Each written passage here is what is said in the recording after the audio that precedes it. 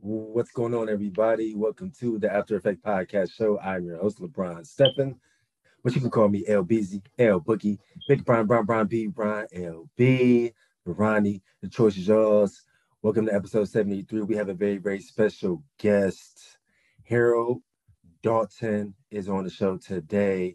Camden, New Jersey native, was a top recruit coming out of high school in, I believe, 2003 or 4. From there, he decided to attend the University of Iowa, where he played safety and was a one-year starter. Harold resides in the Romeoville, Illinois state now. The Romeoville, Illinois area now. He's a district senior director at Target. Super uber excited to get Harold on the show. Well, HD is what we call him. We were teammates in 2007 and 2008, my redshirt year and my redshirt freshman year, which was his senior year. So super excited to get HD on the show and have him talk about his career and his transition to the real world, the after effect of his career, right? So just send him the link, and once he jumps on, we will go in.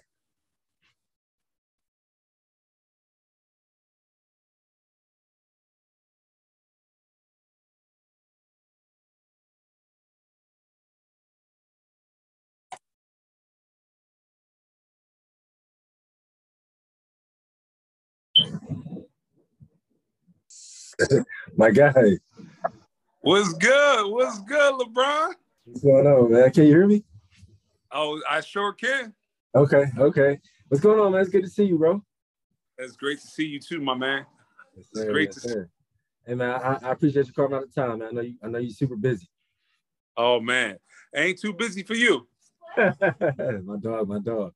So, yeah, man, this is called the After Effect Podcast Show. I started it almost 2 years ago. It's my belief that all of us current and former athletes, we all have an after effect or aftershock from our career, the wins, the losses, the injuries, the politics, the racism, the nepotism, everything that we go through as athletes. I think that a lot of guys don't get to tell their stories.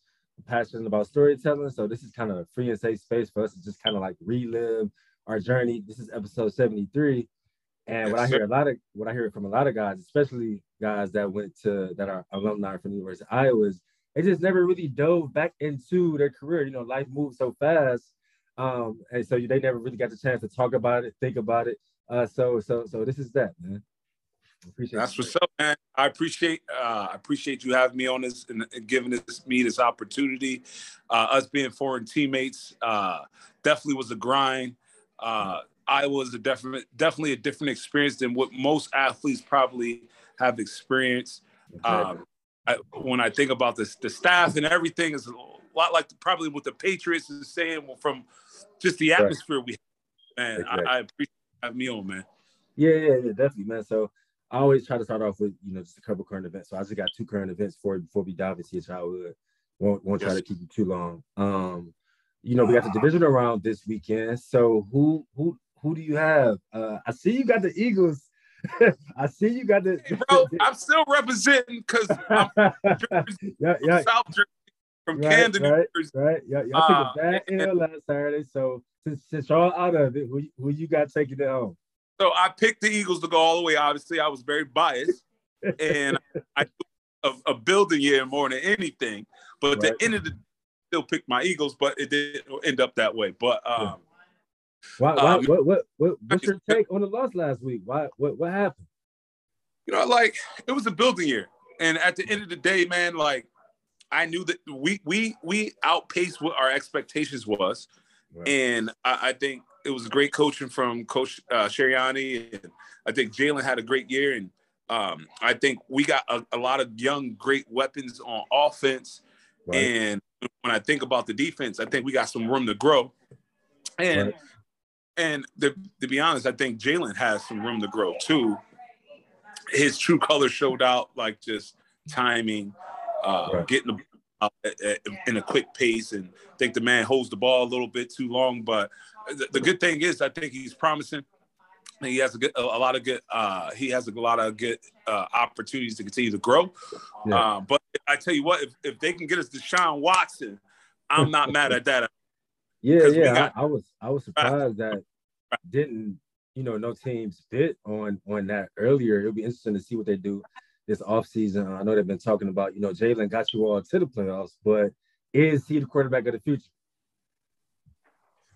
Like, here's the deal. I think he has the potential. I think he's been overlooked in his whole career path. You look at him and Tua of what they're at today. I think talent perspective, it showed how great the receivers and the talent was around them that made them even better. Right. But I definitely have the potential to be great in the NFL. The key question was around Jalen. Do I think Jalen can be a franchise quarterback? Absolutely. I think he has some room to grow, but what I love is his work ethic, his dedication to his game. He continues to get better every year. You look at stats this year. Yeah. It's not a lot. He put up Lamar Jackson stats this year. I saw he almost rushed for 1K. That's what I'm saying. So I think the potential is there, but I don't know if the Eagles are committed to do what Baltimore is doing around Lamar to put that type of offense around him. So right. Yeah. I love that take. Obviously, I'm a Cleveland guy, so I'm a Browns fan.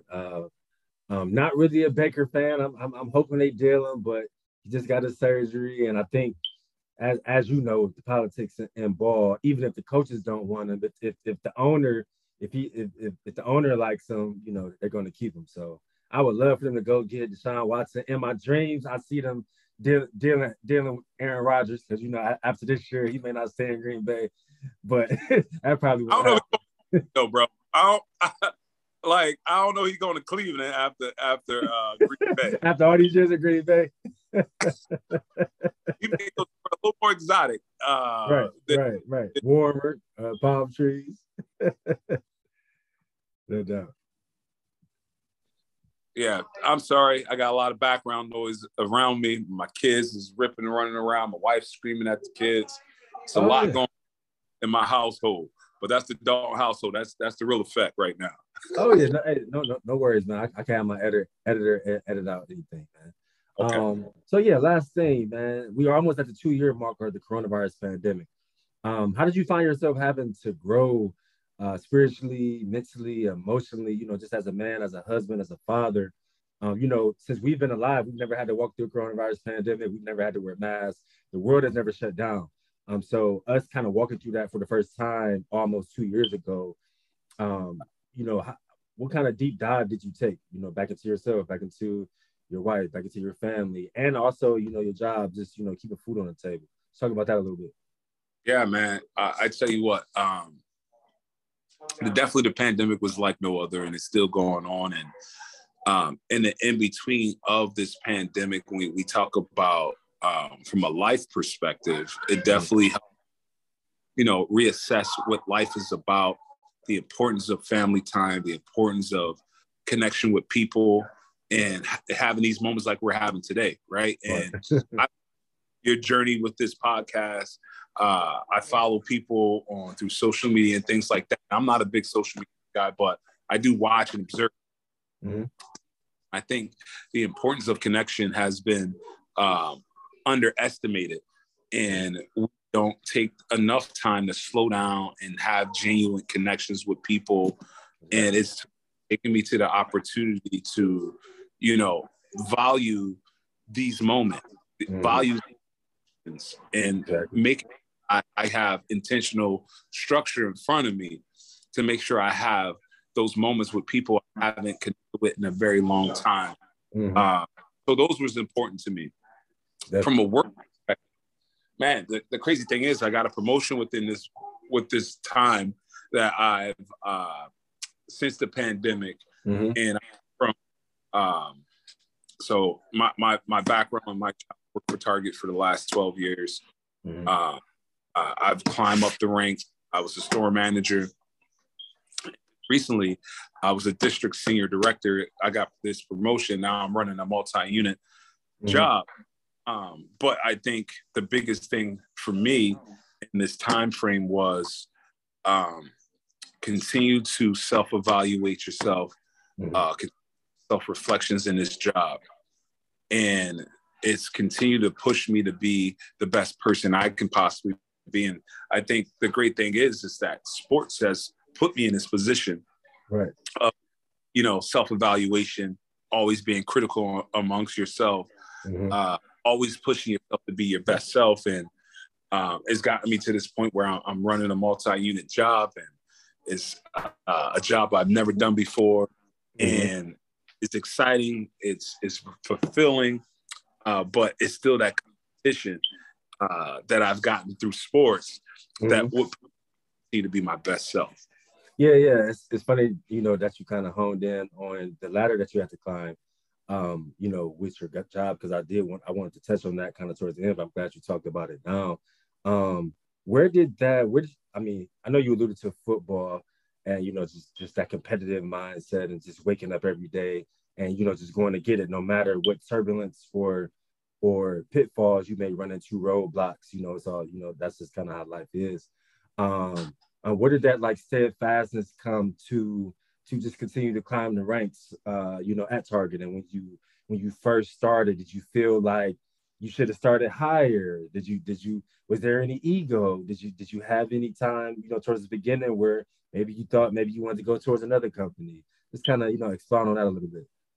Oh, absolutely, man. Like, I think when I think about who I am as a human, I'm originally from Camden, New Jersey.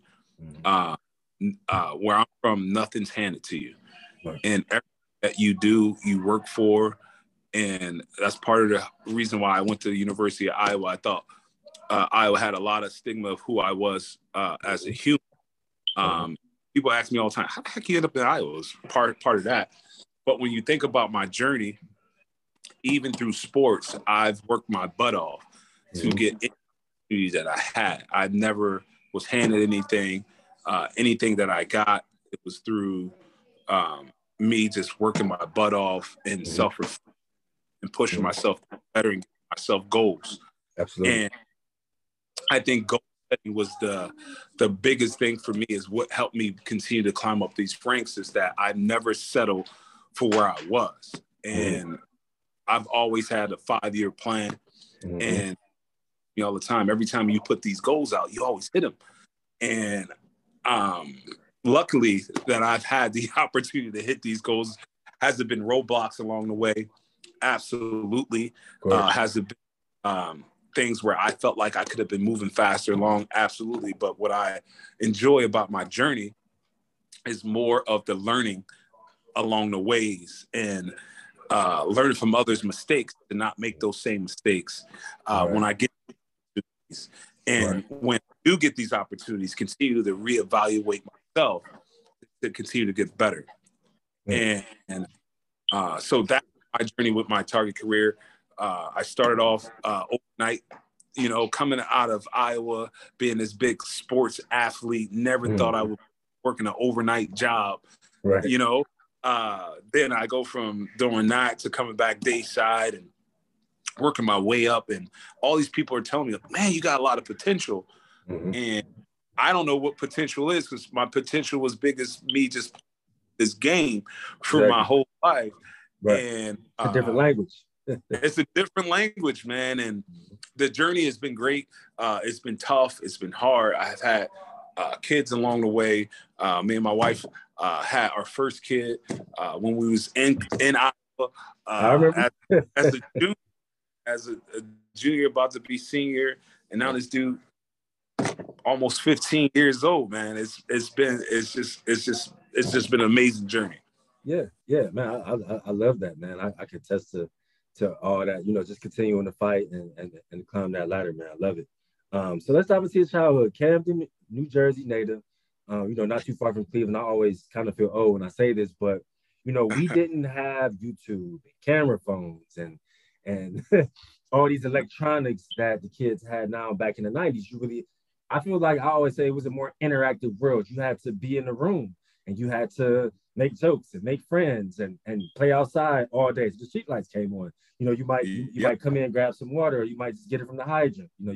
So we grew up a lot different than the kids now. So paint me a picture on what it was like in Camden, New Jersey.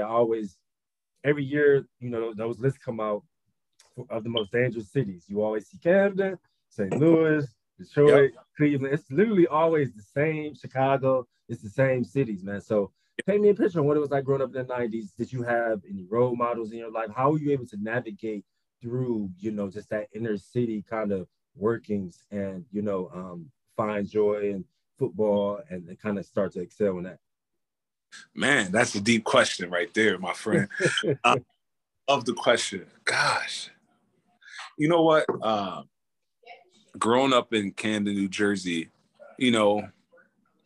back in the 90s is definitely different than what they're going through today. And you hit on a lot of marks around social media and all that good stuff. And the stuff that I would say, unless it was on video, no one would believe it, Right. Like no one believes you nowadays. Right. But I think growing up in Camden, New Jersey, it was an experience of a typical inner city. You see most of your friends that you grow up is not here today. Right. Comes to being locked up or dead or on drugs and all. I think what continued to help me stay focused was sports, but also I was probably when I think about my inner circle of friends, I was the only one that had both parents, both involved in my life. Yes, very blessed, man. Both parents continue to show me what hard work looks like and dedication and sacrificing for your family. And my best friend in life is my father. I tell people that he was the best at my wedding. And he's my biggest hero, my biggest role model. But my mother is the hardest working woman I've ever met. And she's a Scorpio just like me. And she's the backbone of our family. And she taught me how to continue to push yourself to be great and don't allow people to say you can't do it. Right. And I think that was the big thing for me is growing up where you see a lot of death and violence and crime. And it's easy for yourself to get wrapped up into some of those things. And really? It's right there. It's right there, man. And to be honest, I didn't make all the best decisions growing up as a kid, but I tell you what, it took me my high school coach. His name Kevin Ross. He's a DB coach right now for the Tampa Bay Buccaneers. That's my high school, right? Kevin Ross. He played for Kansas City Chiefs. He's from New Jersey. Nice. He told me I was probably about 15, right? And he's like, Harold Dalton, you can be whatever you want to be, but you keep with this temper, you're gonna be dead or in jail, right? And I was like, what? It's like, not me. He's like, look at these boys on the corner. The rate that you going in, you're gonna be just like such and such. He gave this guy his name. And this dude was a great athlete, incredible player. It's like, you'll be just like him. See, he sits out in his corner every single day. Nothing comes different, nothing new. He doesn't travel the world. He doesn't do this. He doesn't do that. All he do is sit on that block every day. And after that message, man, that was the biggest wake-up call I've ever had in my life. It's about 15 years old. It's probably like sophomore year of high school. That's when I knew it's like, man, I got to make a change. I got to change my perspective. If he's the person I respect the most told me this, when it comes to my athletic ability and my sports backgrounds, that's someone I really looked up to because I wanted to be just like him. That's when I knew I was like, I got to make a change, man. And from that point forward, I dedicated myself to school. I dedicated myself to my craft and football. And I tried my best to be the best person I could be. Right. And I had a lot of bumps. Even in Iowa, but I'm sure we'll. Oh yeah, we'll get to that. I think that a lot of times people just truly don't understand how important it is. If you do have, two-parent household. My parents, they got divorced when I was 11, but my father stayed in my life and he taught me so many meaningful and impactful things. And just like you know, I made some mistakes along the way. And growing up in the inner city, it's very easy to become a follower or just one or two times do something that's not the best choice just because you're following, you know, someone else. But one thing that he always told me, he kind of taught me how to assess people, like, you know, at a young age. So he was like, you know, he would always say, you know, find people who have the same interests as you. At the time, it was football, basketball. I excelled academically, always was on the honor roll. So he was like, find people who like football, who like basketball, who have good grades, who are in your classes. You know, and so that was it was easy for me to identify, like, okay, no, this dude, he's on trash. He's getting in trouble every day. Right. And then he said, and also watch the guys that get in trouble and do bad things, watch if they have a consequence or not. Because if they don't have a consequence, mentally, that's going to tell them that they can do something bad and they don't have to have a consequence for doing something bad. So they're going Yes, to sir. grow up thinking that the world owes them something. And then when they get 16 or 18, they're going to do something bad and they're going to think they don't have a consequence, but it's different when you've grown. That's You true.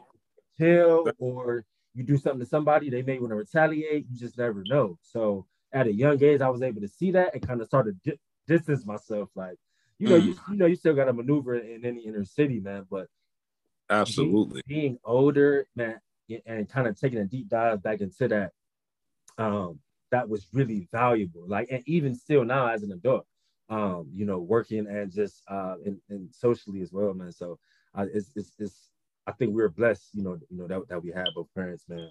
But Absolutely. I heard you talk about high school. I heard you talk about your coach. Um, for any elite athlete, we all have a time. For me, it was 10th grade. Some people was 8th grade, 12th grade. Jordan Bernstein, he knew he was elite in 7th grade. Yo, So Jordan was yeah, that dude's a yeah, he's a machine. So like for you, when was that time in high school or middle school when you said when that light switch kind of hit on? Like for any of the athletes, we all know when that light switch hit on, you start realizing that you're faster than a lot of guys your age, that you got a yes, little sir. more build, and you're stronger than a lot of guys your age, and you start kind of like killing, dominating, having crazy games, getting accolades. For me, it was 10th grade. It was like, I was starting varsity football and basketball. I started like making sack records and TFLs and just all these Sir. things. So that was when the lights was on. Like, oh no! So I've been watching college football all in the '90s with my newspaper in front of the TV. My dad would go get McDonald's, got to sit on the floor with the newspaper and eat. And now it's like that light switch on. Like, oh no, I probably can actually really do this. Right. But that didn't happen for me till I was about 15, 16. So when would you say that time for you when it was like when that actually became a reality? Like, oh no, I Yes. could probably go play Division I football and go to college for free and get to college. Obviously because I'm sure your parents. I know my parents couldn't afford it. So Yes, when was that sir. time for you? You know what? Like, to be honest, I always thought I was a pretty good athlete, but the light didn't switch until this moment, right? This is when I knew that, like, I had to be outside of that conversation that I had with my football coach. It was that same year I had that conversation with my football coaches when I got really serious.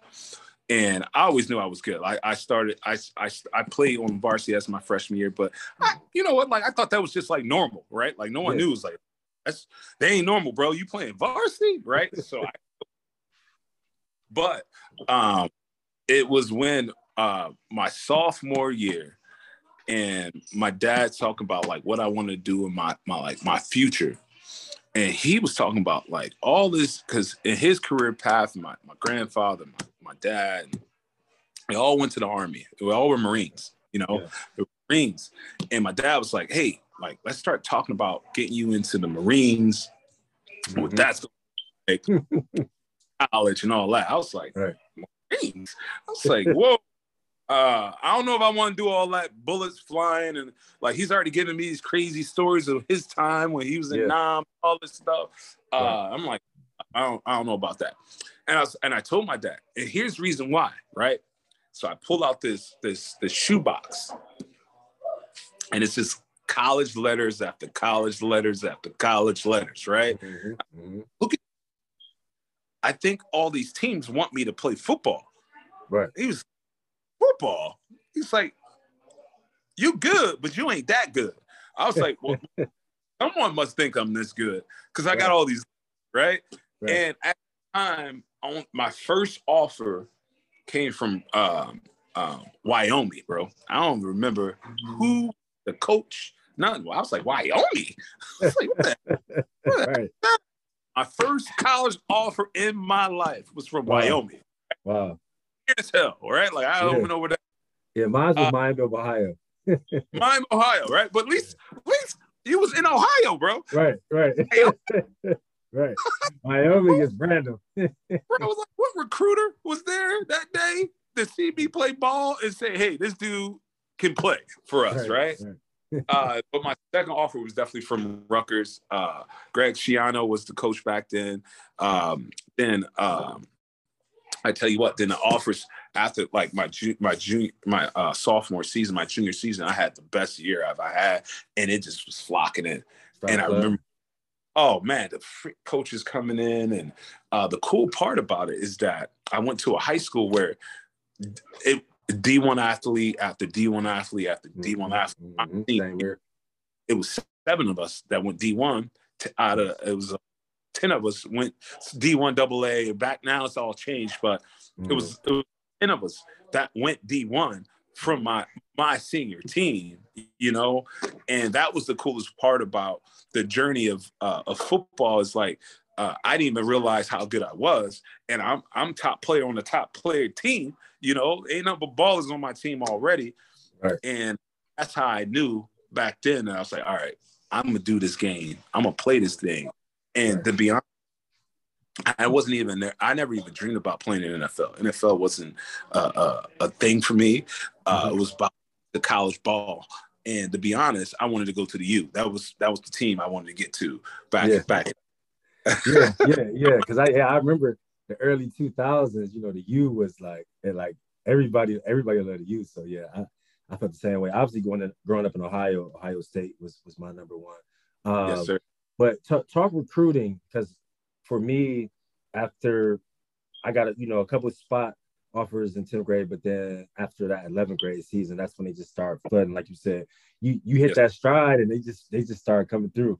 So just talk recruiting. Who was your top 3? What were you kind of thinking? And then ultimately, why the University of Iowa?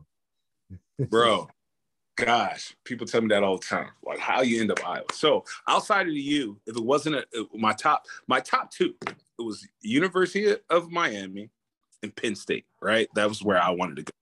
Right, just probably Ohio State. Right, like Penn State. Yeah. Penn State was like the mecca of the East Coast. That's where you gonna go to college and play college ball. You gonna go. You're gonna go to state college. College, right? But to be honest, they didn't recruit me heavy on, and it was a lot of schools that recruited me, and I think I was at like 26 or 27 offers my junior year. But when it came down to my top schools, Tennessee had a pipeline. Coach Philip Farmer had a pipeline, and a lot of guys was going to the league. Turk McBride and Rashad Baker was like, these was the dudes in high school for my high school. They went to Tennessee. But mine was Tennessee, VTech, obviously Penn State, Tennessee, VTech, Penn State, Iowa, right? And that's because Daryl Wilson, he was the head coach at my high school at one point.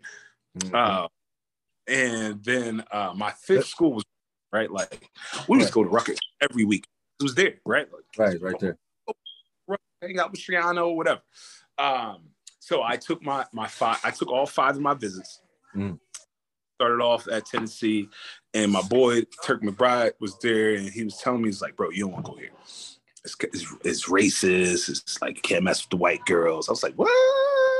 That's so real of him to tell you that. Yeah, that's real. Crazy. Yeah. So he's because it's like that at some places. Oh, it is, right? Yeah. He's giving me like, nah, bro, you don't want to go here, right? So that Tennessee came off the list, right? Yeah. And at the end of the day, the head coach still come to the school or whatnot. Went to VTech. VTech, that's the Mike Vick era, right after. Bro, right after. Marcus was my host. Man, wow. Marcus was Yo, that's dope. crazy, right? Like, and this dude living in some old wow crib, right? Oh, like yeah, living like a king. bro, he's like a thing. Yeah. Marcus, they put Marcus like, Marcus had like 1,000% commitment rate, right? Like you know? Right. So I technically verbal committed after that visit, right? Kind of like didn't really commit, but I verbally, right? Like, right. Then obviously I went to Rutgers. Then I wound up going to Indiana. I don't even know how that wound up happening. Mm-hmm. Then I went to Iowa last, and I went down to Iowa City. I was like, wow, this is different. Mm-hmm. Atmosphere was different. I went to the game. It was Iowa 03, Iowa versus Penn State. Bob Sanders was knocking out everybody. I was like, this dude, monster. I need to play like him, right? Right. Albert Young was my host, and AY was the Mecca of New Jersey before. He was the running back. And he was the man. He was the man. I remember. Right? Like the man coming out of New Jersey. So AY, I was like, this dude, man, had this extra swag, and he was showing me around. We had a blast that weekend. And the crazy part about it, it was just different, right? So I committed on my then I committed to Iowa. I was like, this is it. This is where I need to be. And that makes sense. You got those New Jersey roots with Coach Wilson, Albert Young, the man, the running back. He's the guy right now. He's from Jersey. I know y'all hit it off. Then you see Bob Sanders, somebody to play your position, going crazy, one of the best players in the country. He's about to leave. So it makes sense. Then they tell me, right? Coach Wilson tell me, you're the only safety we recruit this year. You know, plugging that in your brain. Right, you know, that recruiting malarkey is what I call the malarkey, right? They're funny, right? Like, so and play into this, right? So going back to the whole recruiting thing, and I'll explain how I wound up really going to Iowa, because I committed, but my parents wasn't 100% at first, right? So I come back home. I tell my parents I committed. It was like, whoa. One, they kept calling it Ohio for some reason. They didn't even know where it was at on the map. Yeah, it's like 15 hours from Jersey, ain't it? 16 hours? Yeah. My parents kept calling Ohio, which kept funny. They thought I was going to Ohio State, which I never got an offer from. But so Philip Former came to my house. Beamer came in my house. Joe Pa came at the end. Come on, bro. Like, come on, Joe. Then I got an offer from Miami at the end, bro. I was like, come on. Now, as soon as I committed to Iowa, those two schools came in, right? And I heard that's what happened when you commit. They come last minute, try to get you to decommit and go. Yeah. They try to come at a player, right? So Joe Pa already got Elijah Robinson, one of my closest friends back then, already committed Penn State. He wound up being a coach for Penn State. Now he's Penn's D-line coach, top D-line coach for Texas A&M right now. But so long story short is that what made me come to Iowa, Kurt Ferentz came. He was the only coach, right? Every other coach wanted to meet me at the school. And you already knew in Camden, New Jersey. And where I live, it's the block. Like, you walk outside, it's like dudes on the corner. It's the trenches. Walking down the street, crackhead, knocking on your window. It's wild, right? Yeah. And Captain Kirk pulled up and walked in my front door, in my house, right? Yeah. And Kurt, to be honest, Kurt talked nothing about football. All he talked about is that it'd be a shame on us if he doesn't get his degree. And he talked about the kids that got their degree has a longer career path in life. And the kids that get their degree, when they do go to the NFL, have a longer career. And that's all he talked about, right? Then Daryl Wilson was my mom's cousin's best friend. It was just like her best friend growing up. It was like, oh, right. too many ties for you not to go there. It was too many ties. Albert Young, my boy Nye played D-O line. Mm-hmm. He committed. Sean Green committed. Me and Sean was like, we were the biggest like competitors growing up in high school. Okay, and dope. Committing around me that I knew. So I was like, oh, James Townsend commit. So South Jersey boys was heavy. Albert Young, James Townsend, Sean Green, Nair Amitri, myself. I was like, oh, all the South Jersey boys is here. Yeah. We taking over. We take over. You know? And that's my journey. My parents was like, he's gonna take care of you. It's the only person that talked about your degree. And every other coach came in and said, if you wanted to get a degree, it's up to you. Mm-hmm. Mm-hmm. And that's the only school that talked about my future long term and not about football. That's dope, man. So one thing that I always feel like gets lost in translation is that transition, right? You go from the inner city, you go from the inner city of Camden, New Jersey. I go from the inner city of Cleveland, and you go, to Iowa City, Iowa. And I think that we're so young, we don't really think about. I mean, we think about it because we were there, but we don't know the statistics. We go to Iowa City, Iowa, where it's a 98% white state. You got a very small percentage of people that look like us.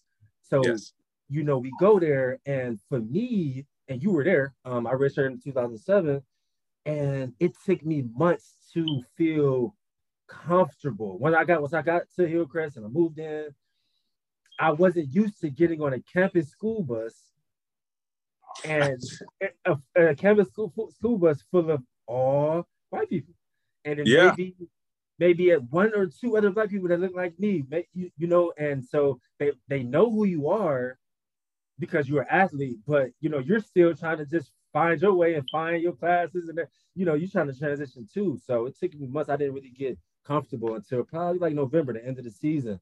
So how was the transition for you? I know you redshirted, once you got on campus. Was it hard? I know you had your boys, so they probably gave you a lot of game. And, I had Arville and Derek and Chris Browder from Cleveland. So, they kind of helped me out, but I still just kind of felt out of place. And to be honest, bro, I love being honest on my platform. I had never talked or had a conversation with a white female. Like, it was so many new things happening. So I felt like my twang, like, some women didn't really understand what I was trying to say, if I'm saying for show or talking some Ohio lingo.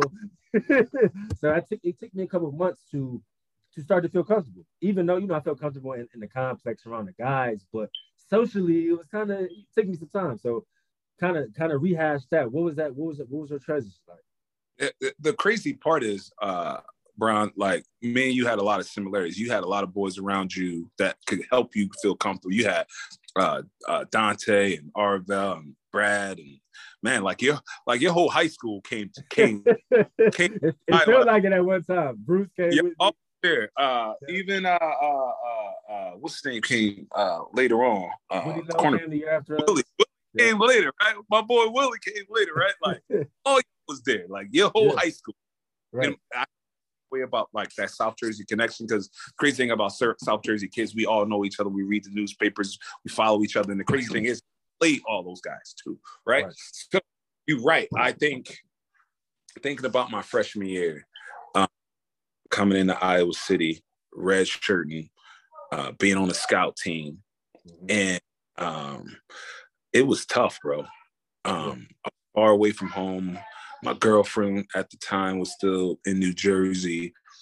I remember it was a tough transition, and for me, and y'all dress different in Ohio than we did in Jersey, right? Like still with crazy baggy clothes, 5X tees down to my kneecaps. I look back at these pictures like, what the hell we got on, right? And it's funny because we dressed like that too in high school, but I was class 2007 in high school. We were like the first class where like the t-shirts, the smaller t-shirts from Walmart. Like we were like the first class that started wearing kind of smaller stuff. But y'all did. If you saw me in 10th grade in 05, 9th grade in 04, I'm wearing big 4X tees, Jabot jeans, 4X. Like we dressed the same way, Tim's, Forces. And then we just started to transition to smaller clothes in 2007, 2008. Yeah. Oh, yeah, we used to always mess with y'all Ohio boys. It's like the Ohio boys got the tight clothes on. What's y'all? And it's funny. Later on in my life, I dressed just like y'all, right? Right. To be honest, y'all was setting the trend. Y'all don't even know it. Yeah, so like baggy clothes, like it was just different. And,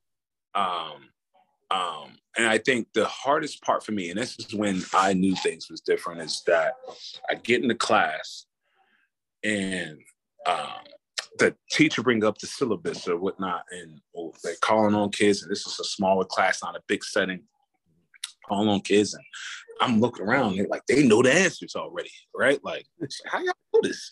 It's like, we just got this. Right. Like, we just got this. Right. I think the biggest part outside of socially was educationally, is even though to be honest, I was top of my class in the city, because I've really focused on my education was super important to me, but I realized how far behind I was from ed, and that hit me more than socially at the time, because I felt like, whoa, I don't know if this is right for me, right? I'm an inner city kid. I don't know if I had the education that I needed, right, for me to be successful in this moment. And I remember talking to my counselor or the sports guys. What do they call it back then? Advisors. All the advisors, right? The advisors and whatnot. And I would tell them, it's like, man, like, I think I need help. And here's a couple subjects I need help in. I wrote a lot of papers in high school, but like, you really look at it, I probably plagiarized a lot of my back in high school, and like now they have systems in place that you couldn't do that. You couldn't snip it without giving quotes and all that type of stuff. So, man, I wrote the way I taught, and it was a big struggle for me to write a paper that was grammatically correct. And being able to have the right punctuation that I knew that I needed, right? And my freshman year was super important that I was like, I need as many tutors as I can. And I didn't care how much I had. And the great thing is, I'm glad I redshirted, because it gave me the opportunity to slow down and catch up. Exactly. Because you're going to have that extra semester. Yeah, your fifth year. Yeah. If you catch up. And here's the crazy thing, LeBron, is that I caught up really quick, because I took I literally had until my red shirt sophomore year, continue to have tutors because I wanted it. The coaches and everybody, my advisor said, you don't need it no more. I said, I want it. I want to keep it going because I want to graduate in 4 years. At the end of the day, I wanted to graduate in 4 years. And I think that was my biggest struggle. And when you think about, you're right, I've never been with a white girl, never hung out with white girls, right? Like the cool thing is, growing up in Camden, my little league years, I didn't play in the Camden leagues. I played in the suburban leagues growing up, because my dad wanted me to play for the suburban leagues because he wanted me to have the experience of people that's not like me in Camden. So I always played with teams that was mixed. So going from my background all the way through little league, I always played with the mixed teams. Went to high school, only played with just the black teams. But it wasn't a big leap socially for me because of what my experience was growing up in little league. Right. So you had those experiences to kind of draw from or pull from. Yes, sir. So it wasn't as hard a transition socially because of that. And I felt like I was a chameleon, man. I tell people all the time, I adapt to my surroundings, and whatever my surroundings is, I'm going to continue to adjust. And I still do that today. And I think a lot of the background, going to Iowa, having what I did in the Little League has helped me, no matter what people's backgrounds is, I can adapt, and that's going to the school that I went to.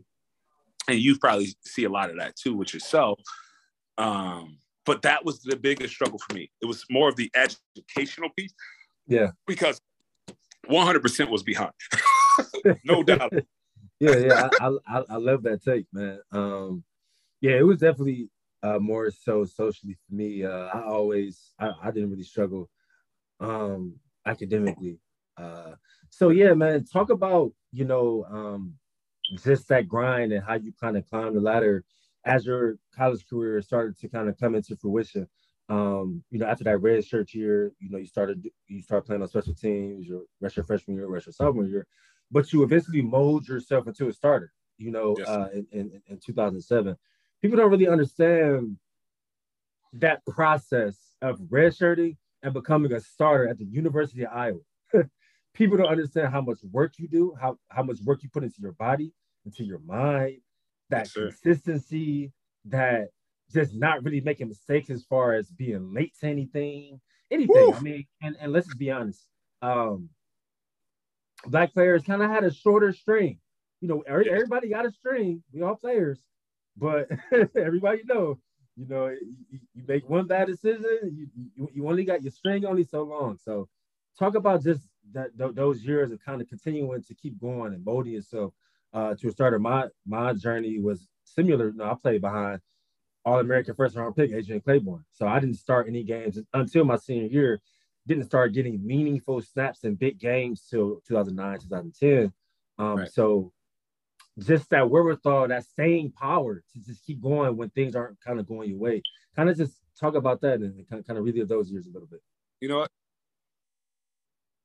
Arm eventually going to stop going off. But I respect your grind, LeBron, and I never got a chance to tell you that, bro. Your journey was extremely difficult. You've always had the physique, the athleticness, and the politics.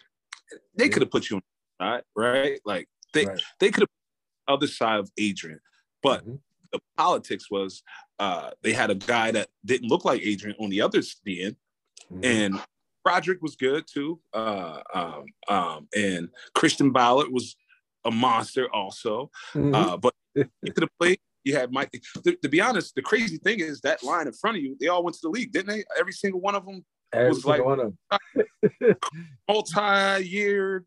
Yeah, Adrian first round, Carl Klug fourth round, Ballard fifth round. Yeah, I mean, we had some freaks, man. I think that thinking about it now, if I had played now, I think that they definitely would have. Phil has a more innovative mind, so he would have stood me up. There's so many things they could have did with me even back then, but back then, as you know, they were so just old school and they didn't change anything. We didn't hardly blitz, just all those things. God bless the dead, but that's just Norman Parker. That's how he was. I think Phil has a more innovative mind, and that's why they make a lot more plays on defense. But that's neither here nor there, man. But I appreciate the flowers, man. But back to you, just molding yourself into finally starting. And I'll get my ordeal about Phil because it's still the same defense. I'm sitting there calling plays all day, right? You're right, but definitely still the same defense. Yeah. But Brian, so my journey was a lot like yours. So I literally was on the scout team for 3 years, bro. Oh, so you was on scout redshirt freshman and redshirt sophomore. Sophomore, redshirt year, freshman year again, in my sophomore year, right? I went from team to starter. That's a huge jump. I didn't go from too deep. I barely played my redshirt sophomore year. I barely was on special teams. I went from scout team to starter. So huge leap, right? Huge. But huge leap. And it goes into politics because I was balling on scout team, and they used to call me Rudy and all these kind of different names because I butt off in practice, right? Right.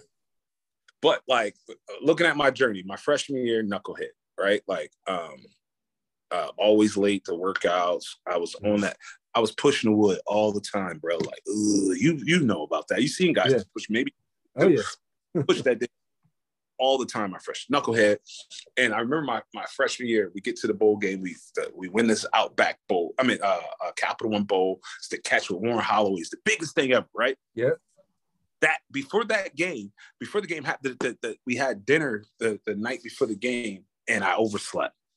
Knucklehead again, right? Like overslept, and the only one to oversleep.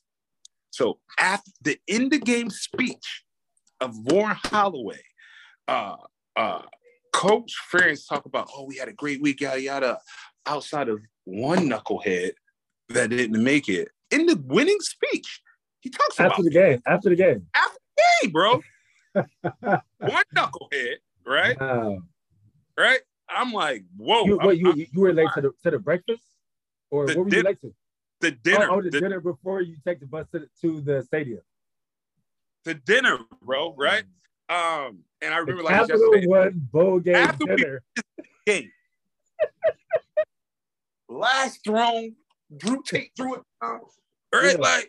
Yeah. The time's running out. This speech, he brings up me not making it to dinner on time. I'm like, I know your heart dropped. I'm done, bro. Like my career at this team is over, right? So kind of goes back to why I probably was on scout team for like the next 2 years. But my sophomore year, I was like, all right, I gained a bunch of weight, wasn't fast as I used to be, because you eat until you getting good food now, right? It's not like when we were in the city. Oh yeah, training table A1. All that I plump up to like 210, right? And Doyle was like, you need to be about 195. I was like, well, how the hell I'm gonna lose weight? I just gained all this weight. I came in at 185, went up to 210, needed me to lose weight. So that offseason, I struggled at first. And my redshirt freshman year, struggle. Never got into shape. That's prevented me. I had good practices, all that, but I was slow. I felt my body wasn't right where it needed to be. So my red shirt sophomore year, I was like, I'm changing everything around me. I'm not eating fast food. I'm only eating healthy food. That night, right? That spring ball, I balled, right? I'm like, I'm about to be too deep, guaranteed, right? Balling, having a good year. I'm like, all right, come out, summer camp, come out. I have a good summer camp. I'm like, everybody's like, bro, you gonna be too deep, bro? Like everybody, you running too deep. Everybody dap me, bro. You in there, right? Yeah. Roster come out for the first game. To who travels? Not on it. Didn't get on the bus, right? Didn't get on the bus. First week, I'm practicing with the scout team again. What, 2007 or 2007? 06, right? Okay. 06. I'm on the practice team again. Third year on campus. At this point, I'm like, I'm out of here, bro. I'm telling my boy, transfer. I gotta get up out of here. This ain't for me, right? And I tell my dad this, and he was like, if you come home, you ain't living with me, right? That's my dad's thing. I'm like, what? Right. So where I live? Right. He's like, you ain't coming home. You better figure it out. And like, not to cut you off, just a quick snippet. People don't understand that now. The college athletes obviously have the transfer portal. Shit ain't going your way. Hop in the transfer portal. You ain't got to sit out a year. But back then, it was so different. Like you had to sit out a year. You weren't really sure what universities would be interested in you if you did leave. And also, I think it has something to do with how we grew up and how we were raised. It's like, oh, you experienced some turbulence. You experienced some stuff not going your way now. You gonna run now?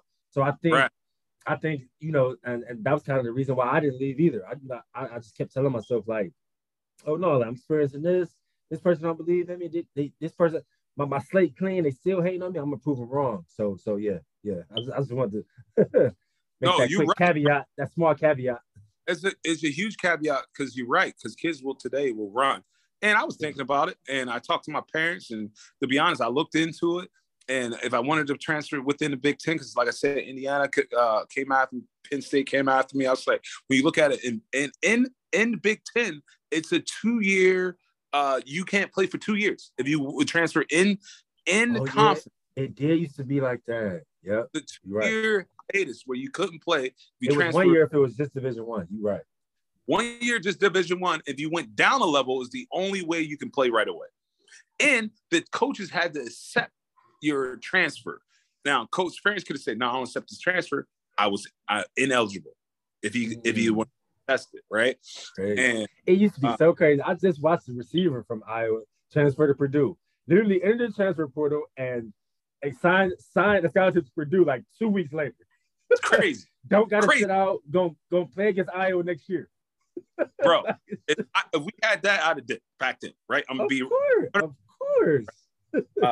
I would have dipped because I didn't see myself playing, right? So, like I said, I'm right. So mid-season, I want to start traveling with the team and being a part of the journey and all that type stuff. And we playing Syracuse that year. I went up too deep. I don't know how the hell I ended up too deep. Right? I'm in too deep finally. I'm like, oh, too deep, baby. Syracuse went to like 13 overtimes. I don't remember how many we. I remember that was in New York, right? In New York, in Syracuse, right? I remember that. Yeah. I backed up Marcus Pascal. I was free safety at that time. I wound up going to strong safety. Marcus Pascal, something happened with his shoulder or something. He got hurt. He had a stinger or something, right? He was out for like 12 plays, something crazy like that, right? And I'm in there, right? There you are, in there. I'm in the game, bro. Like, and it's wild, right? And I'm in the game. I make a couple tackles and coach, I make a couple weird mistakes, you know, like footing, and Coach Parker is very detailed. Right. And at the end of the day, I didn't do anything wrong. I didn't jeopardize the team. I made plays. They didn't score while I was in. 12 plays, like confidence. Yeah. That's when I can. It's when I got in the game, I was like, it's just football. Still football, right? That's the first time I felt like, bro, it's just I got in the game. It's like these dudes, I tackle dudes like it don't even hurt, and like this dude ain't bigger than me. Right. That's right. That's the best thing. Like going from high school to college, just getting that in-game experience. Obviously, we practice so hard, at the University of Iowa, but just getting that in-game experience, man, it's invaluable. True. And Iowa is all about how you practice, how you play, right? Exactly. And I didn't understand that back then. Practice was like, it's practice, right? Like we don't get that. And so coming out of that year, I still wasn't even too deep technically, right? The spring came in, I was still third, and I don't remember who was over me back then. You know what? Jordan Bernstein was technically over me that year. In 2007? Jordan Bernstein, Lance Tillotson was pushing me every day, right?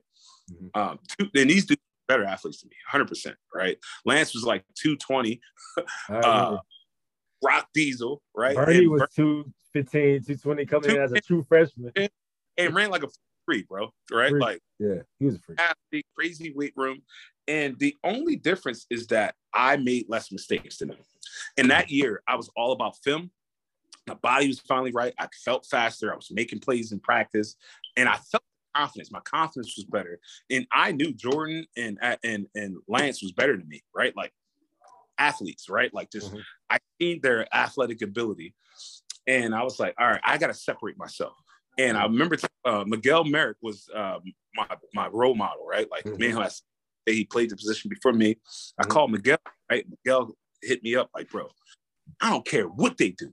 Force him to play you, right? That's all he kept saying. Force him to play you. Ball out every practice. That's all Miguel. Every weight room, every rep. I need you to win everything, right? And he hung up on me. I was like, Miguel, what? This dude just hung up on me? Like, bro, that's all I got to tell you, right? Yeah. And he gave me the full satisfaction of understanding that I had to do something different, or I was going to be the same player, right? And I told Miguel this way back in the day, and the light flipped, bro. And that camp, I barely made a mistake. And every film, coach was saying, look at Dalton. He's sprinting every play. He's hustling every play. He's doing this. And I was still second string. Jordan was still young, but he had all the athletic ability in the world, and that's why they wanted to play him, because they see his potential, right? Like, right. And Jordan wanted to get hurt.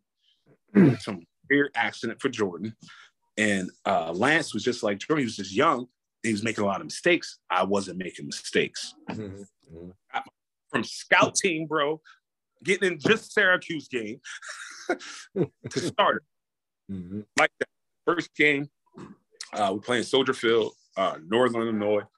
2007. I just great game, man. And my first 9 games that year was just awesome. And I started feeling myself, to be honest. I started feeling myself in those last couple games that I had. I didn't play up to my best potential. And I had some good games, bad games. It was inconsistent, to be honest. Okay. That's ending 2007. 07. Started every game. Mm-hmm. Mm-hmm. Didn't miss a game. Came out a couple plays. So 08. I remember 07 we ended up being, I think, 6-6, right? Because remember we had that like week to 2 week period where we had to wait to see if we would get picked for a bowl game.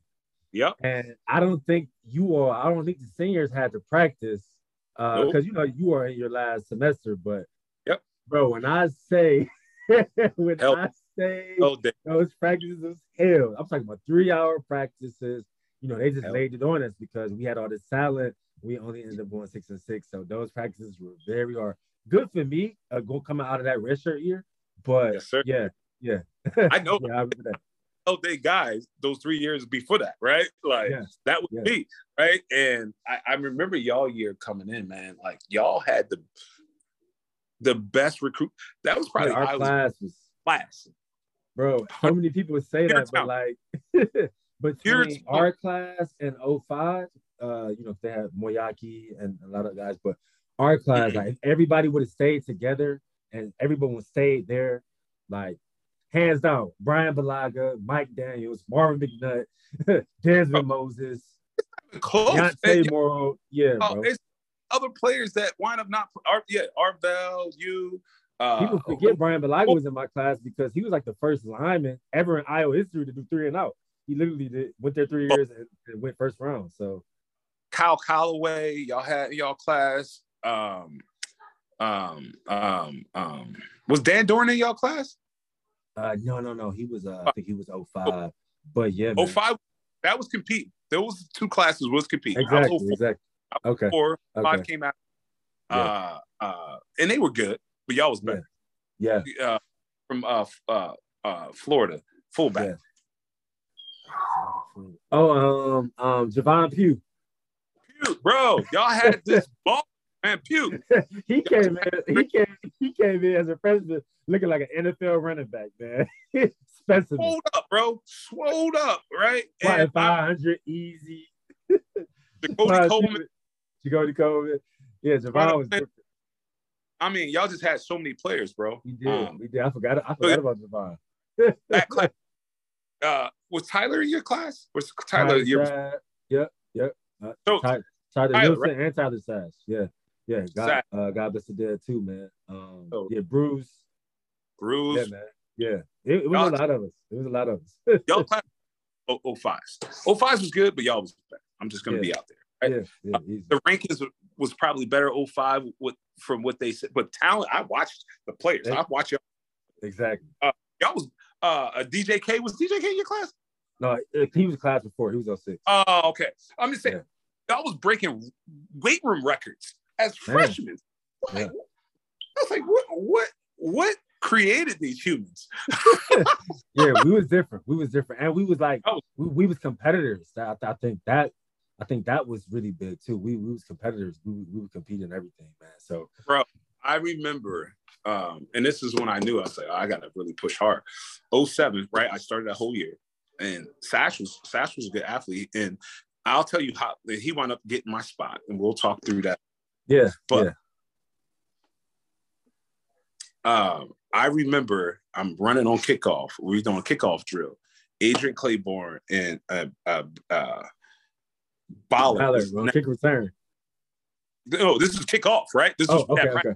They're next to me. I'm in the middle of these 2, right? Yeah, and I'm about to show these dudes off, right? Like I'm about to go get it on this one, right? You thought you was. Ballard had the wheels. Bro! I look at Claiborne. It was like, man, it was like this, bro. Like he was right there. I was like, this dude like 290. Right.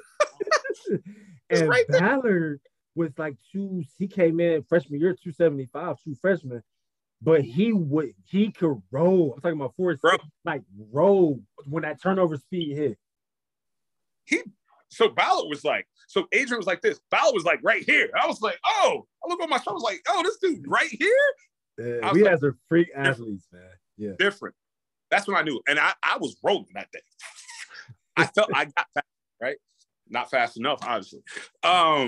So my senior year come, I started the first. I'm about to say like before they made the switch, but like, what was your mindset going into your senior year? I mean, because let's be honest, bro. Every team meeting, what do they talk about, guys? They talk about super dope stories. They talk about guys starting off on the scout team, becoming a 2-year starter, 3-year starter. What do they always say? If you're a 2-year starter or a 3-year starter or a 1-year starter, Iowa, you're essentially penciled in to the league.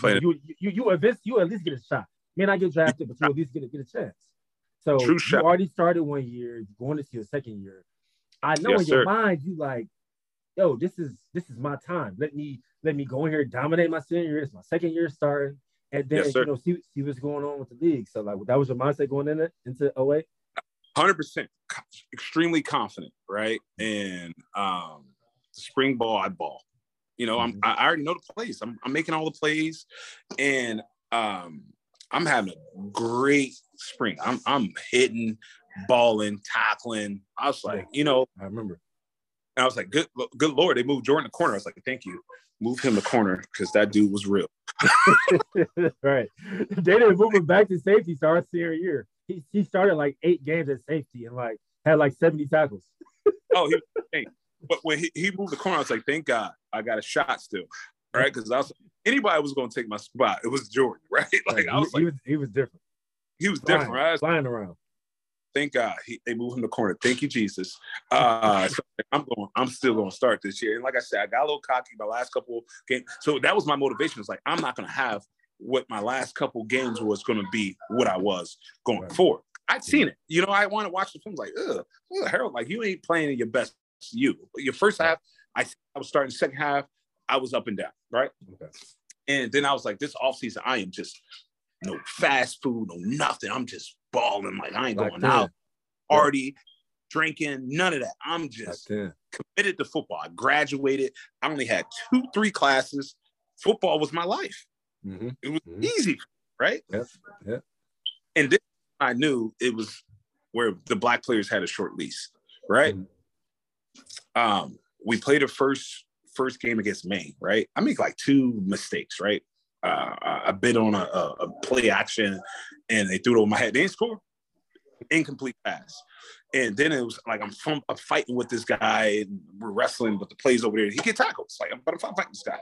The whole film session, that's all he, right? It was like, we won the game against Maine, but it was all the critique was around me, right?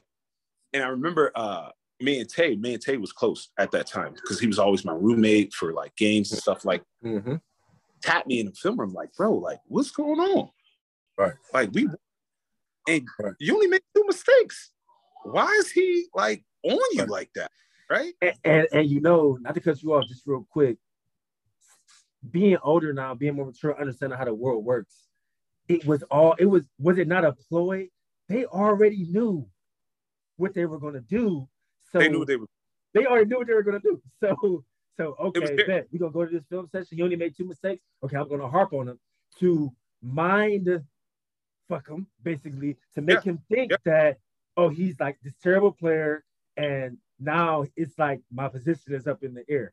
But they already knew what they were going to do, and that's what I'm talking about. The political game. Fans and people who are never in that room, they don't understand what these coaches do. It's deeper than football. But keep going. I'm sorry. So I had to get that out.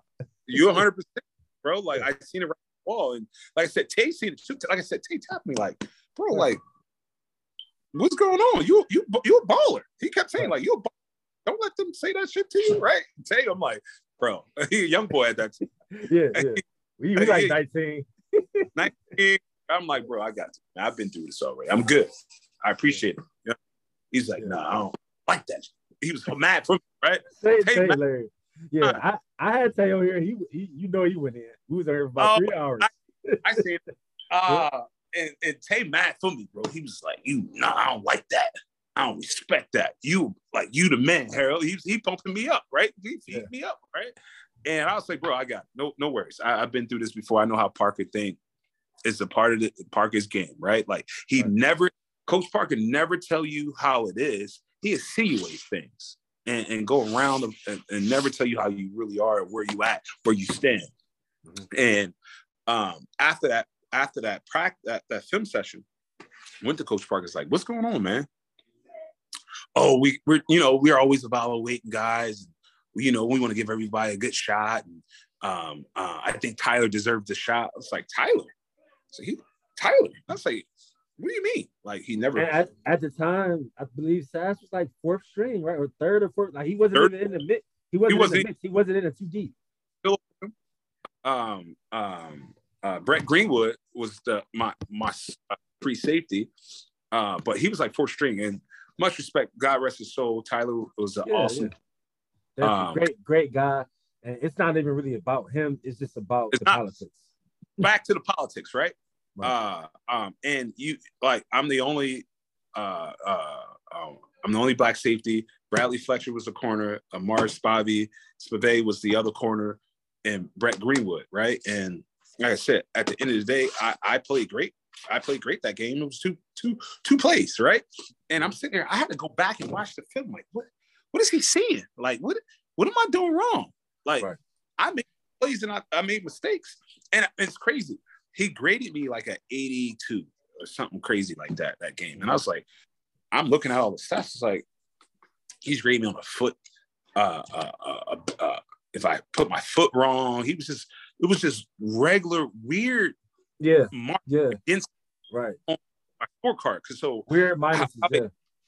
So what they used to give you after the game, you get a scorecard of like your play, how you did. I remember. I got him. Right? Yeah. You get the scorecard. I'm looking at my so I was like, I got this. I took a picture of it. It's like, I gotta keep watching this film to see what I was wrong. So I was critical of myself. I was like, all right, I see. In my mind, like you just said, I told myself I had a bad game. Exactly. So week practice come. I'm starting the whole week. Tyler was second D, and it was like the third game of the season. And Coach Ferentz come and say, "Hey, I want to talk to you." I was like, "Okay, Coach." He's like, "Hey, we're going to give Tyler a shot." It's like, why? What did I do wrong? We're 3-0. Right. We're winning still. Like, right. Why would you take me out of the I remember game? because we had beat Maine, Iowa State, and Florida International, right? Yep. That year. Yeah, I remember. 3-0, bro. Like, there's no reason to pull me out the game. And they wind up playing. So they started taking my snaps a little bit in the Iowa State game. Iowa State, yeah. Because I remember that's when Saz got his first pick, I think. Or first pick, end zone. Yep. Like, and here's still the good thing about Tyler, he was always around the ball. He always got, and you look at my career path, I didn't get a lot of interceptions. I had a lot of tackles. Didn't get a lot of interceptions, and things didn't happen the way it happened for him, and kudos to him. Mm-hmm. But that was pretty much the end of my starting career at Iowa. Yeah. Then my birthday, my 21st birthday, I get a public intox fight. They call it. Never got in a fight. 21st birthday, we were playing Illinois. I didn't play, so I went from starter to special teams. Started playing special teams. Yeah. Oh, this 2008 when your senior year when they had Rashad Mendenhall and Juice Williams and all. Yeah. The Mendenhall was the year before. 07. Oh, 07. Yeah, you're right. Oh, wait, it was at Illinois. Illinois. Okay. Yeah, my junior year, we beat the Rose Bowl team. We beat that. Yeah. I had a great game. Yeah. Talking about that up and down here. So after that 08 Illinois game, you got a public insights. I don't remember that. Okay. So Adrian was there. It was my 21st birthday. Adrian was there. Sean was there. Everything, right? So I get in an argument with my wife today and girlfriend back then. It was just a normal argument. It was not crazy, but oh boy, grabbed her ass, right? So I'm arguing with him, like, bro, don't disrespect her. Never got in a fight, right? We're outside of this bar in Sycamore, because back then, Coach Ferent's son got a public intox that year. Same year, right? Yeah. Just got to mention, I get the same exact thing exact same thing, kicked off the team, right? And back to the story. Touch my girl ass. I'm upset about the situation. And I just approached the situation. I get tased from behind. Not fighting anybody, right? Never got in a fight. Never got in a fist fight, argued, choke, nothing, right? And right, like I'm like, I get tased. I'm like, what the hell is that? I grab it and look. It's just wires. So I don't know what it is. I don't know what happened, right? Yeah. And around, they're like, stop resisting. It hit me in the chest with the taser again. I go down. Zap me, right? And I look up. Everybody's like, what did he do? What did he do? He didn't do anything wrong. And I get arrested. I remember none of it. Wow. Okay. Yeah, man. Go down to the police station. Don't know what happened. I don't know why I'm in this car. And the cop told me, I remember it was like yesterday. I get down to the police station. He's like, I was intimidated, man. You scared me. I was like, I scared you? Wow. You tased me in my back, man. I wasn't even facing you. What? And that's so typical, man. Don't know you from a can of paint. Haven't even chose to have a conversation with you. See who you are. See if you well spoken. See if you was brought up the right way. Just all off looks, man. And that's the part that people don't talk about being a black man, especially in the community like that. That happened like it was yesterday, and I still picture it in my mind. It's like it was yesterday. And once he found out who I was, he was like, "Man, I was timid. I didn't even know it was you, Harold. I'm sorry." Apologizing to me, right? Wow. And I was like, I'm up here in arms, like, you just ruined my life, man. Like, they don't understand. They don't understand, bro. Like that, right? Like that. Yeah. Life. And so, I was you said they Ferentz kicked you off the team that year? Oh wait. I got suspended indefinitely. Okay. And I approached Coach Ferentz like, your son got the same thing. Well, that's a different. He told me it was a different situation. That was his example. You need to work. That was a different situation. I was like, what? I was like, it's the exact same thing. Exact same thing.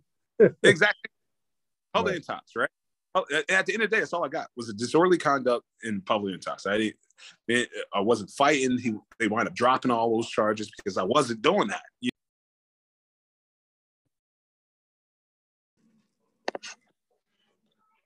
All right, there he is. My bad, bro. No, you good. You good. Lost you for a sec, but we good. Bring this background crap. My fault. Right. My fault.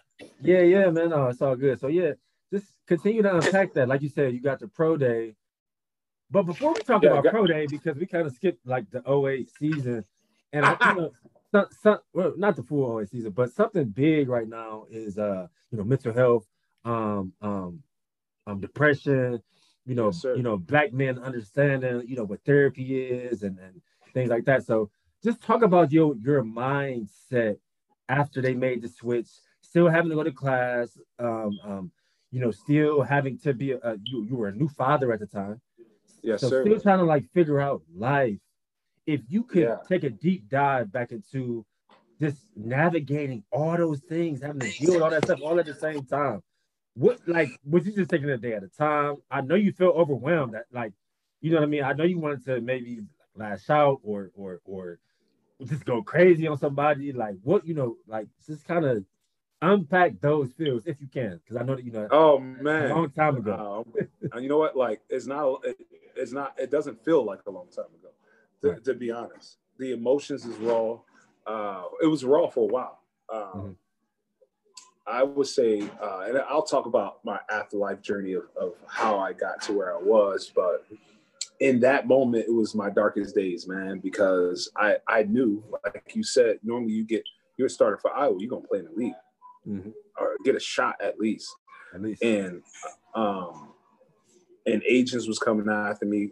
After 07, I had all these agents coming after me. Agencies always calling me, trying to think about like when I'm going to sign, what I'm going to do, what I'm going to do for the off season, all that good stuff. And like I said, I knew I had an up and down.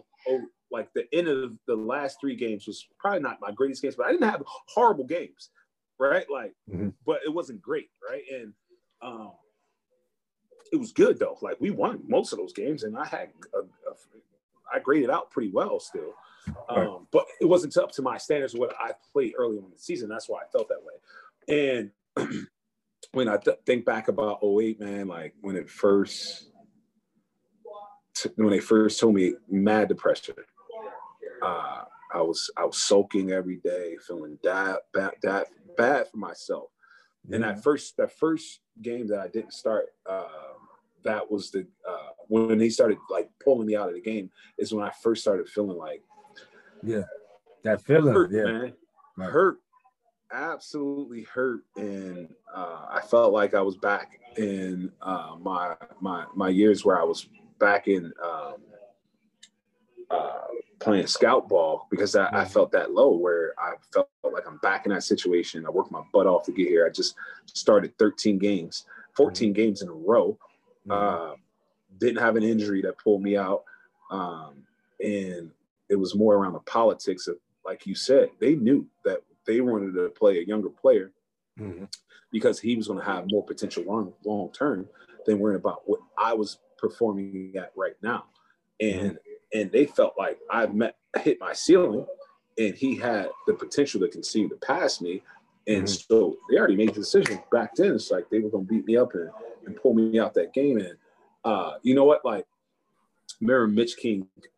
And here's the difference how my experience was with Doyle versus the rest of everybody else, right? And that's why I never comment on how Doyle made me feel. Doyle came up to me. I meant to ask you that. Doyle came up to me because I've been into the system, man. I was all about the system. I didn't fight the target way. I was all in, right? And that's those type guys. You were on his team. Exactly. My experience was different, right? Like a lot of other guys that they questioned the system or didn't agree with their antics and how they treated you. Those are the guys who had the biggest concerns. Yeah, and we all know, and that's why I always tell people it's individually based because we all know Doyle had his guys. You know what I mean? Yeah. He had his guys, and he also had his guys that he picked on. And let's be honest, I was one of his guys. I took pride in the weight room. I grew, me too. Into a Big Ten player. And out of that all that hard work, you can attest to that. But, yes, sir. But I would be remiss not to admit that what we saw with our eyes, right? Which was him. Literally, you knew that it was certain guys he didn't like, and it's just complete disrespect every day, nitpicking. All the time. I mean, and I that's why little gestures. I made sure I was one of the guys that said something that came out and talked about my experience because I'll be doing a disservice, to the guys that did get mistreated by him at least. Oh yeah, and I'm not saying that what he didn't do that. I just wasn't one of those guys. Right. Exactly. You get what I'm saying? Right. I seen it. My boy Nye, he's called him fat ass and just belittle him and disrespect him all the time. And that's because Nye originally, when he first came to Iowa with me, we came in the same class, same high school. Nye wasn't brought into the target way. He wasn't bit into the working, the lifting weights. He was bigger guy, right? And later on in life, at the end of his career at Iowa, he tried to buy in, but it was too late. Though already had a stigma against him. You get what I'm saying? And he didn't get the respect that he needed. And when I look at pure talent, that dude should start, right? And he was too deep. That whole same year that I started, he was too deep. We were in this together, like, bro. We in here, right? Right. But going back, I remember Doyle, and I was one of Doyle's guys. Like I said, I bought into the system just like you, LeBron. I was all about the weight room, working my butt off. Anything I needed to do, I was extra in the weight room. Doyle used to kick me out the weight room. He's like, "Dalton, you're killing your workout." He's always telling me, "You're killing your workout. You're over it. You're gonna overexert yourself." It's like, nah, bro. I'm gonna keep working because my time is now, and I'm about to take care of my family for life. I'm in this weight room. Yeah. I remember Doyle coming up to me. It's like, you got to get your head out your ass. He's like, you're a winner. You're a winner, Harold. And you got to show Coach Ferentz that you're a winner, right? So after that conversation with Coach Doyle, is when I got out my feelings and said, you know what, like I may never play this game again a day in my life, bro. I'm gonna just enjoy every moment, I'm gonna work my butt off at every practice, and I'm gonna come with a bunch of energy at every. I'm an energy guy anyway, and I'm gonna come with a bunch of energy at practice. And I'm there mid-season. Mitch King come up to me and say, "Bro, if I was going through your situation, I would never be how you are." He's like, "Man, I got so much respect for you." Yeah. And I remember him calling an all players meeting, and Mitch came out and was like, "Man, we need more guys like Harold Dalton, right?" And Mitch don't even know how much that meant to me, man, back in the day, and how much it impacted me as a human, because he didn't have to step up and stick up for me in that moment, and it was a players only meeting. It didn't even matter because the coaches didn't matter in that point. But he said that to me, man, and like that rest of that year, man, I came in, worked my butt off. I wound up starting a couple more games because Sash had a couple concussions and stuff like that. And every game we was in, we won. I graded really high still, and up to that Illinois game, that was probably my lowest of my low. Getting kicked off the team, man. I had no direction. To be honest, I dropped out of school. I already graduated. Oh, you had graduated. Okay. Oh, you had graduated that May. I graduated that May, and like I said, I only had 3 classes, so I just stopped coming to school. I was just in a really bad state. Yeah. And going back to saying I wanted to go to pro day, and they didn't let me work out with Doyle. I had to work out on my own. Wow. So they didn't allow you to train with Doyle for pro day. What? I mean, did they say why? Because I was suspended. The situation. Yeah. So I went to pro day. That's just, that's not setting you up for success, because everyone knows Coach Ferentz, coach in the NFL. What he says is king. All 32 teams always came to our pro day.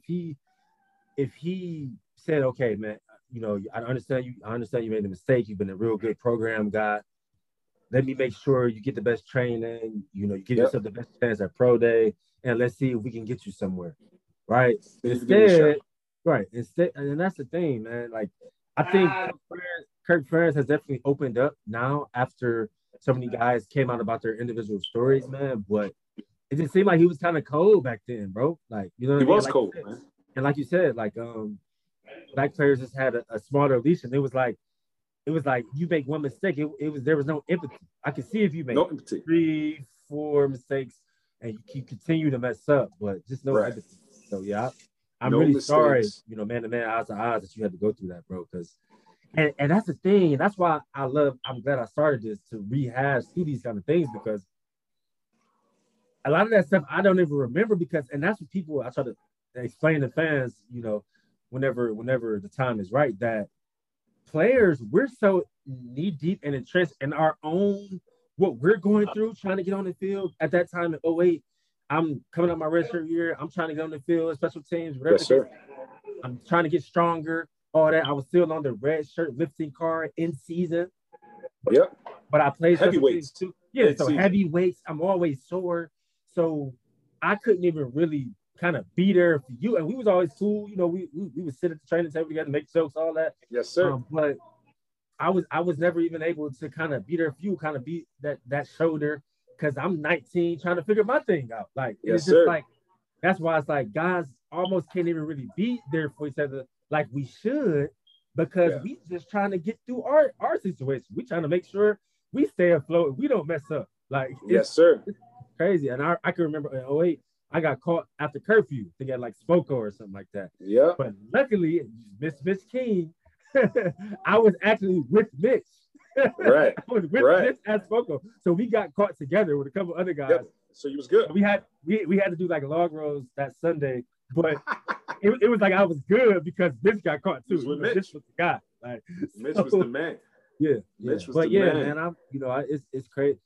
that's why I like kind of reliving these situations, man, because people will we don't get to do this. You know what I mean? No, this is great, man. And I've talked about this story with multiple people in my career path and my life path. I mean, and even career path. And people ask me what happened, what's the situation? Because if you Google me, the rest comes up, right?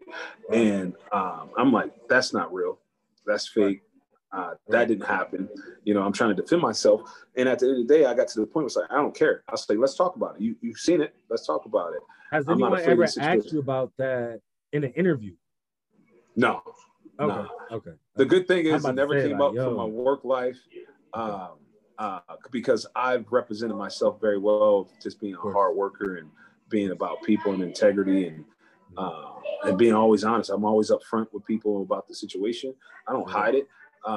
If you want to talk about it, if you did want to talk about it, you can. Never came up on an interview or anything like that. And I remember like it was yesterday when I went, because here's where I went wrong more than anything with that particular situation is that I pled guilty. I just wanted to go get it over with. Like, yeah, I'm guilty.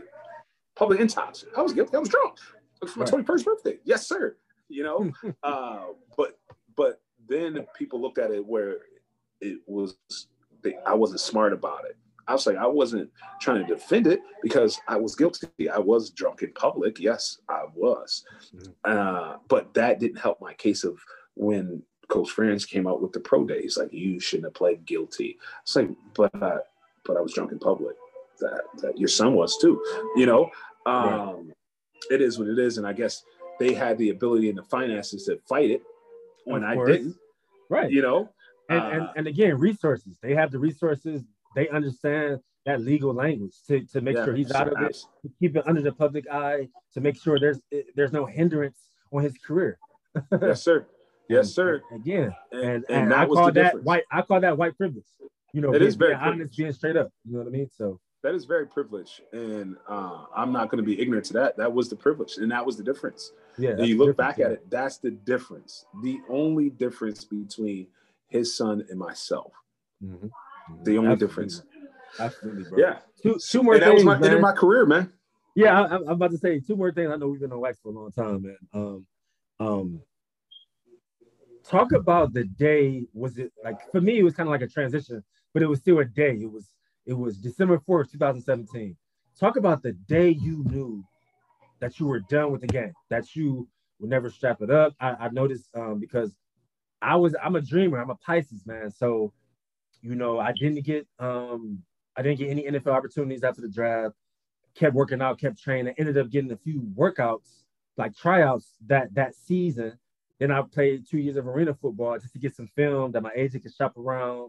Had a couple more workouts, but eventually it just ultimately it never worked out. I never got to stay in the building. I stepped in a few buildings, trained, wore the gear, but I never got to put on the helmet and actually compete. You know what I mean? Yeah. So talk about the day you knew you were done with the game. Was it a day? Was it a month? Was it a transition? Like kind of unpack that a little bit. Like a game of a 15 to 20 year relationship, well, a 15-year relationship at the time that you had with football. It's over maybe 17. Yeah, I started football when I was 6. It was a long path, 13, 14 years of playing ball. Did you ever think about it, or you was like, oh no, I got a family to take care of? It was always the grind, man. I grind like you for a couple years. Kevin Ross, like I said, he's the DB coach for the Buccaneers right now. Put me in a lot of positions to get opportunities. I worked out for a bunch of teams.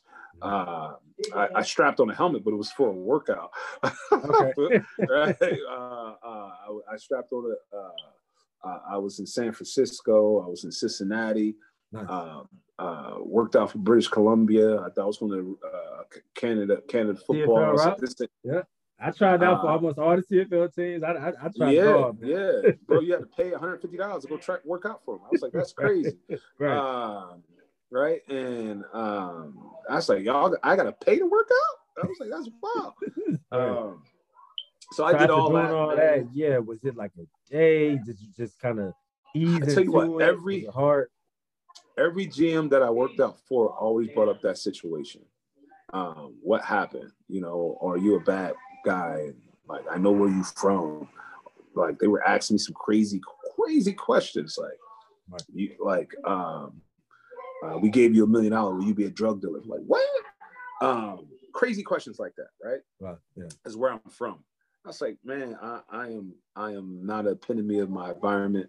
I've been a model citizen at Iowa versus this one situation, and I'm not gonna allow y'all to put slander on my name and my father's name, and I'm named after my father. Exactly. And I think it's really important that people understand that you're going to go through situations in life, and don't allow these GMs and these personnel people to put a perspective on who they think you are based off of what happened in your past. And it's up to you to continue to move forward. And it was 2009. It was summertime 2009 where I was like, I'm done. And the reason why I knew I was done, it was like the game ain't giving me back the love that I'm putting into it. Right. And the grind is hard, and I'm not getting the looks that I truly could. And I looked at arena and all that, and to be honest, I was more around like, if I'm going to put my body into this atmosphere, I got to be compensated for it. Exactly. And that's why for me, after that second year, I didn't even get through the whole season. I played 10 games. And I was like, man, I'm like, you just don't get compensated enough for the risk that you're taking, out yes, sir. Yeah. Yes, sir. Definitely, and that's when I knew I was done, man. And like I said, I was at my all-time low, the most depressed I've ever been in my life. I didn't have no identity. My whole identity was football. Identity crisis. I went through the same thing, bro. It's crazy, right? Like, I didn't know who I was. And working a 9 to 5, I was like, 9 to 5? A job like a regular person? I didn't know what that mean. I never really did it. I worked summer jobs and stuff like that. But even my summer jobs, it's like, oh, you ain't got to work that Harold. You know what I mean? Right. You just go get this check. And that's pretty much how it was. Right. So when I first started working for Target, overnight logistics, I'm working from 10 to 9, identity. I mean, I didn't know who I was. Right. And working overnight, you eat weird. I lost a ton of weight right away, right? And I remember going home with parents, like, are you okay? Like, you lost so much weight? You went to this big muscular guy to this really slim guy? And I told him, it's like, I'm in a dark place. I don't know who I am. Don't know what I want to do. Right. I don't even know if this is right for me. Right. And my boss at that time gave me a real perspective around, like, that was a glimpse of your life. And his name's Kurt Grable. He was like, this is a glimpse of your life. This is not who you are. And you got a bright future in front of you. So keep grinding, and you can do whatever you want to do with this company. And since that, man, he's been my I tell people all the time, he was a big impact on my life. Don't look like me. Older white guy, probably the best, one of the best. And I had a lot of good bosses at this company that I'm at. Best boss I've had when it came to me being in my most vulnerable place. Right. And that small conversation that he had with me, and obviously my father had a lot of great conversations with me in the in between, but he don't know how much of the impact that made on me in that moment. And people don't understand. People don't understand. Not to cut you off. When you're in that simple, vulnerable state, and you've had all these accomplishments, and you've done so many great things. When you're in that vulnerable state, something really small can either ascend you up, like in your case, or it could diminish you, or spiral you even down, further down into that second place. When you're in that vulnerable space, man. So that's super dope, and I'm glad that you were able to experience that one small little caveat of statement that was able, that where you was able to ascend. So that's great. Yes, sir. Man. And when you think about mental health, and what has helped me with that particular portion, because man, after that, I still had a lot of days where I'm tearing up and stressed out, and wish that day never happened to me. And at the end of the day, that's a part of my life. That happened, right? It is what it is. Right. I remember that day when I got tased, like yesterday. I remember pulling it out of my back. But that doesn't define me. That doesn't define you. That doesn't define any of us. We are this is a glimpse of our life. And don't allow sports to be everything who you are. It's a portion of your life, not who you are as a human. And the better we find that out as humans, that's just a part of who we are that made us who we are today and not who I am. The better you'll be able to cope with it, because we put so much on ourselves because we want to be the provider for our family, get our mom out of the hood and all that. You don't have to play sports to do that. It's so many other revenues and opportunities and learning about finance, money, portfolios, all that stuff that's going to help you transcend to a great human being. And even what you doing, LeBron, like, this is amazing, bro. Like, I told you, man, I appreciate when you asked me this, I was like, bro, I've been watching you for a while, man. I watched a bunch of these, bro. You had a couple female athletes on this, and like, it's just cool what you're doing, man. Yes, sir. And even your little, you went through this whole movie thing I seen, or commercial. You was doing something. I was like, I don't know what he's doing, but he on the grind. I appreciate it, man. I appreciate this opportunity. I really do. Yeah, definitely, man. I appreciate it. And it's funny that you brought that up. When I was going through my identity crisis, 2017, 18, after I knew I was done playing, I had to take a deep dive and figure out what brought me joy other than football. Honestly, because I started playing at 8, and at 27 I was done. So, diving just in my childhood, I used to do creative arts things. Like, I was like in a dance group, I used to act in plays, win like spelling bees and stuff like that. So that's kind of what got me in the storytelling space. And it doesn't really matter what I'm doing. If I'm hosting a podcast, this is dope because we're telling our authentic stories. We're not acting or writing anything fictional. These are real things that happen in real time.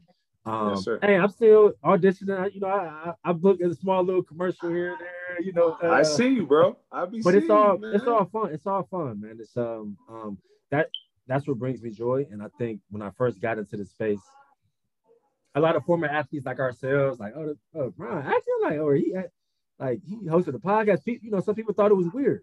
You know what I mean? Because most of us, we get in with a great company and we start our family and things like that, man. So people just, I guess they didn't really speak the language. And so that's kind of what I learned through football too, is just authentically be yourself. Whatever you're passionate about, whatever brings you joy. I mean, I work a corporate job now. I'm a coding manager.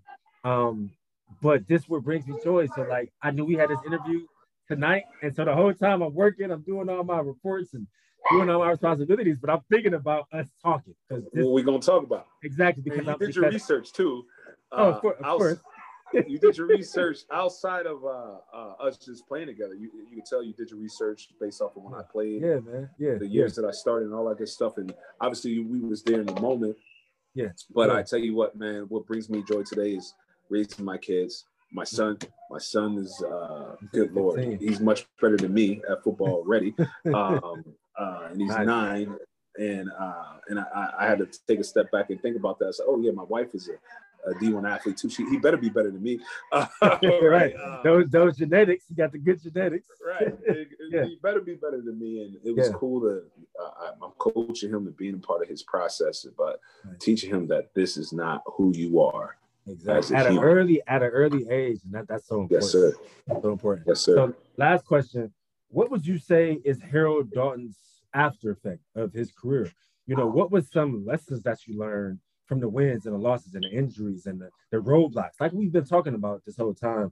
What were some lessons that you learned that you took and you ingratiate into your work ethic, with your company, and that you ingratiate into your family, to your sons, really just as we try to push the culture forward? Yeah, man. I tell you what, and this is a great thing. And I for a while there, I struggled with my how I felt about Coach Ferentz. But one thing that used to always resonate with me is that you lose more than you win. He used to talk about that all the time. You have more losses than you have wins, right? And I think after effect is that I continue to know that I'm going to have more losses than I have wins. And what I mean by losses is you're going to have more lessons learned than your accomplishments. And you have to learn from those lessons to get those accomplishments. Absolutely. And I think that's super important to me, that I celebrate progress. I enjoy the process along the way, and hard work pays off. And I think my effect of what I've been, like I said, I was a 3-year scout team guy to start it. Right. And a lot of people can't say that. And there's guys out there that can say it. And the journey was, I never gave up on myself. I knew that I could do the job if I kept pushing myself to be the best me. And I got the opportunity. And to be honest, when I got the opportunity, I started for 16 games, bro, in a row. And that means a lot to me because I knew it wasn't an easy journey, and I knew the talent that was in front of me. And it's always going to be people more talented than you. But what makes you different than everybody else? You know what I'm saying? And like I said, back then when I got my opportunity, Jordan Bernstein, way better athlete.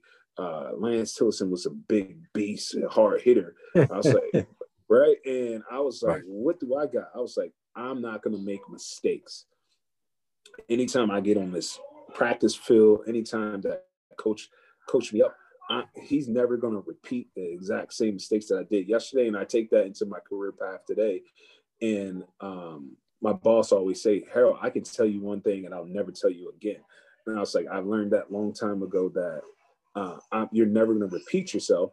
And if you did, it's because I wasn't vulnerable enough to raise my hand and say, I don't know. And vulnerability has been the biggest thing for me to help me be successful till today, because I'm not afraid to say, I don't know. And I think a lot of kids out here want to, have their guard up and always say that I got this. And I think that's important to me. So absolutely, man. I love that, bro. That is a super genuine and dope after effect, man.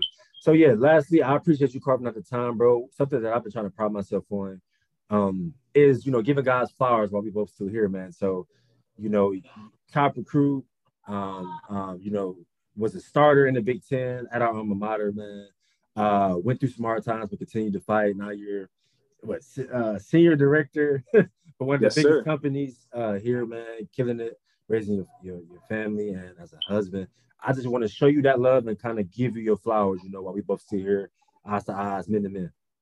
Oh, same to you, bro. And I told you, your grind was very similar to mine. And there's so many people, it's more people like us than those first rounders and those guys that get drafted every day. Bro, right? Yes. I mean, we're, and I always say that when people talk about like the bigger networks, like your Uninterrupted and your Player Tribunes and stuff like that, I'm like, man, we're the lion's share of the consumers that consume all that content. Because like you said, it's 99% of the guys don't ultimately make it, or they're not draft picks.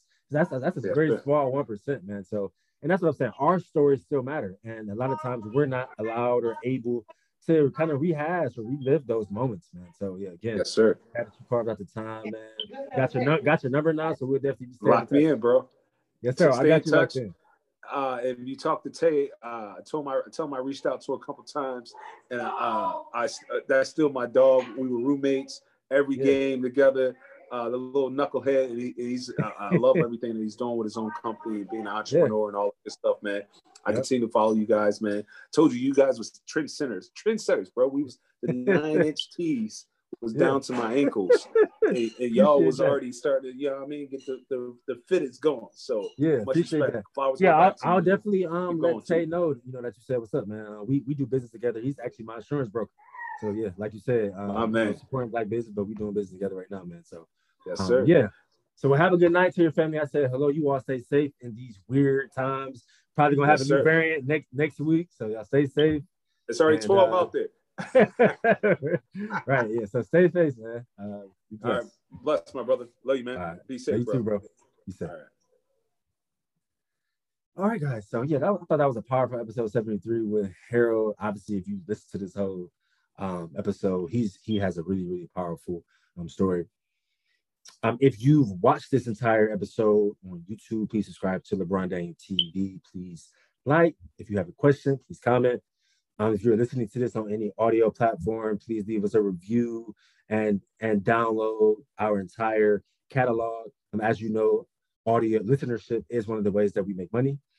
I've been dragging my feet with the After Effect merch, but we got a logo. We found some t-shirts that we like, that we feel like are going to be comfortable, whether you're running errands or you're working out at the gym. I think you all are going to really like it. So can't wait to launch those and try to get some support.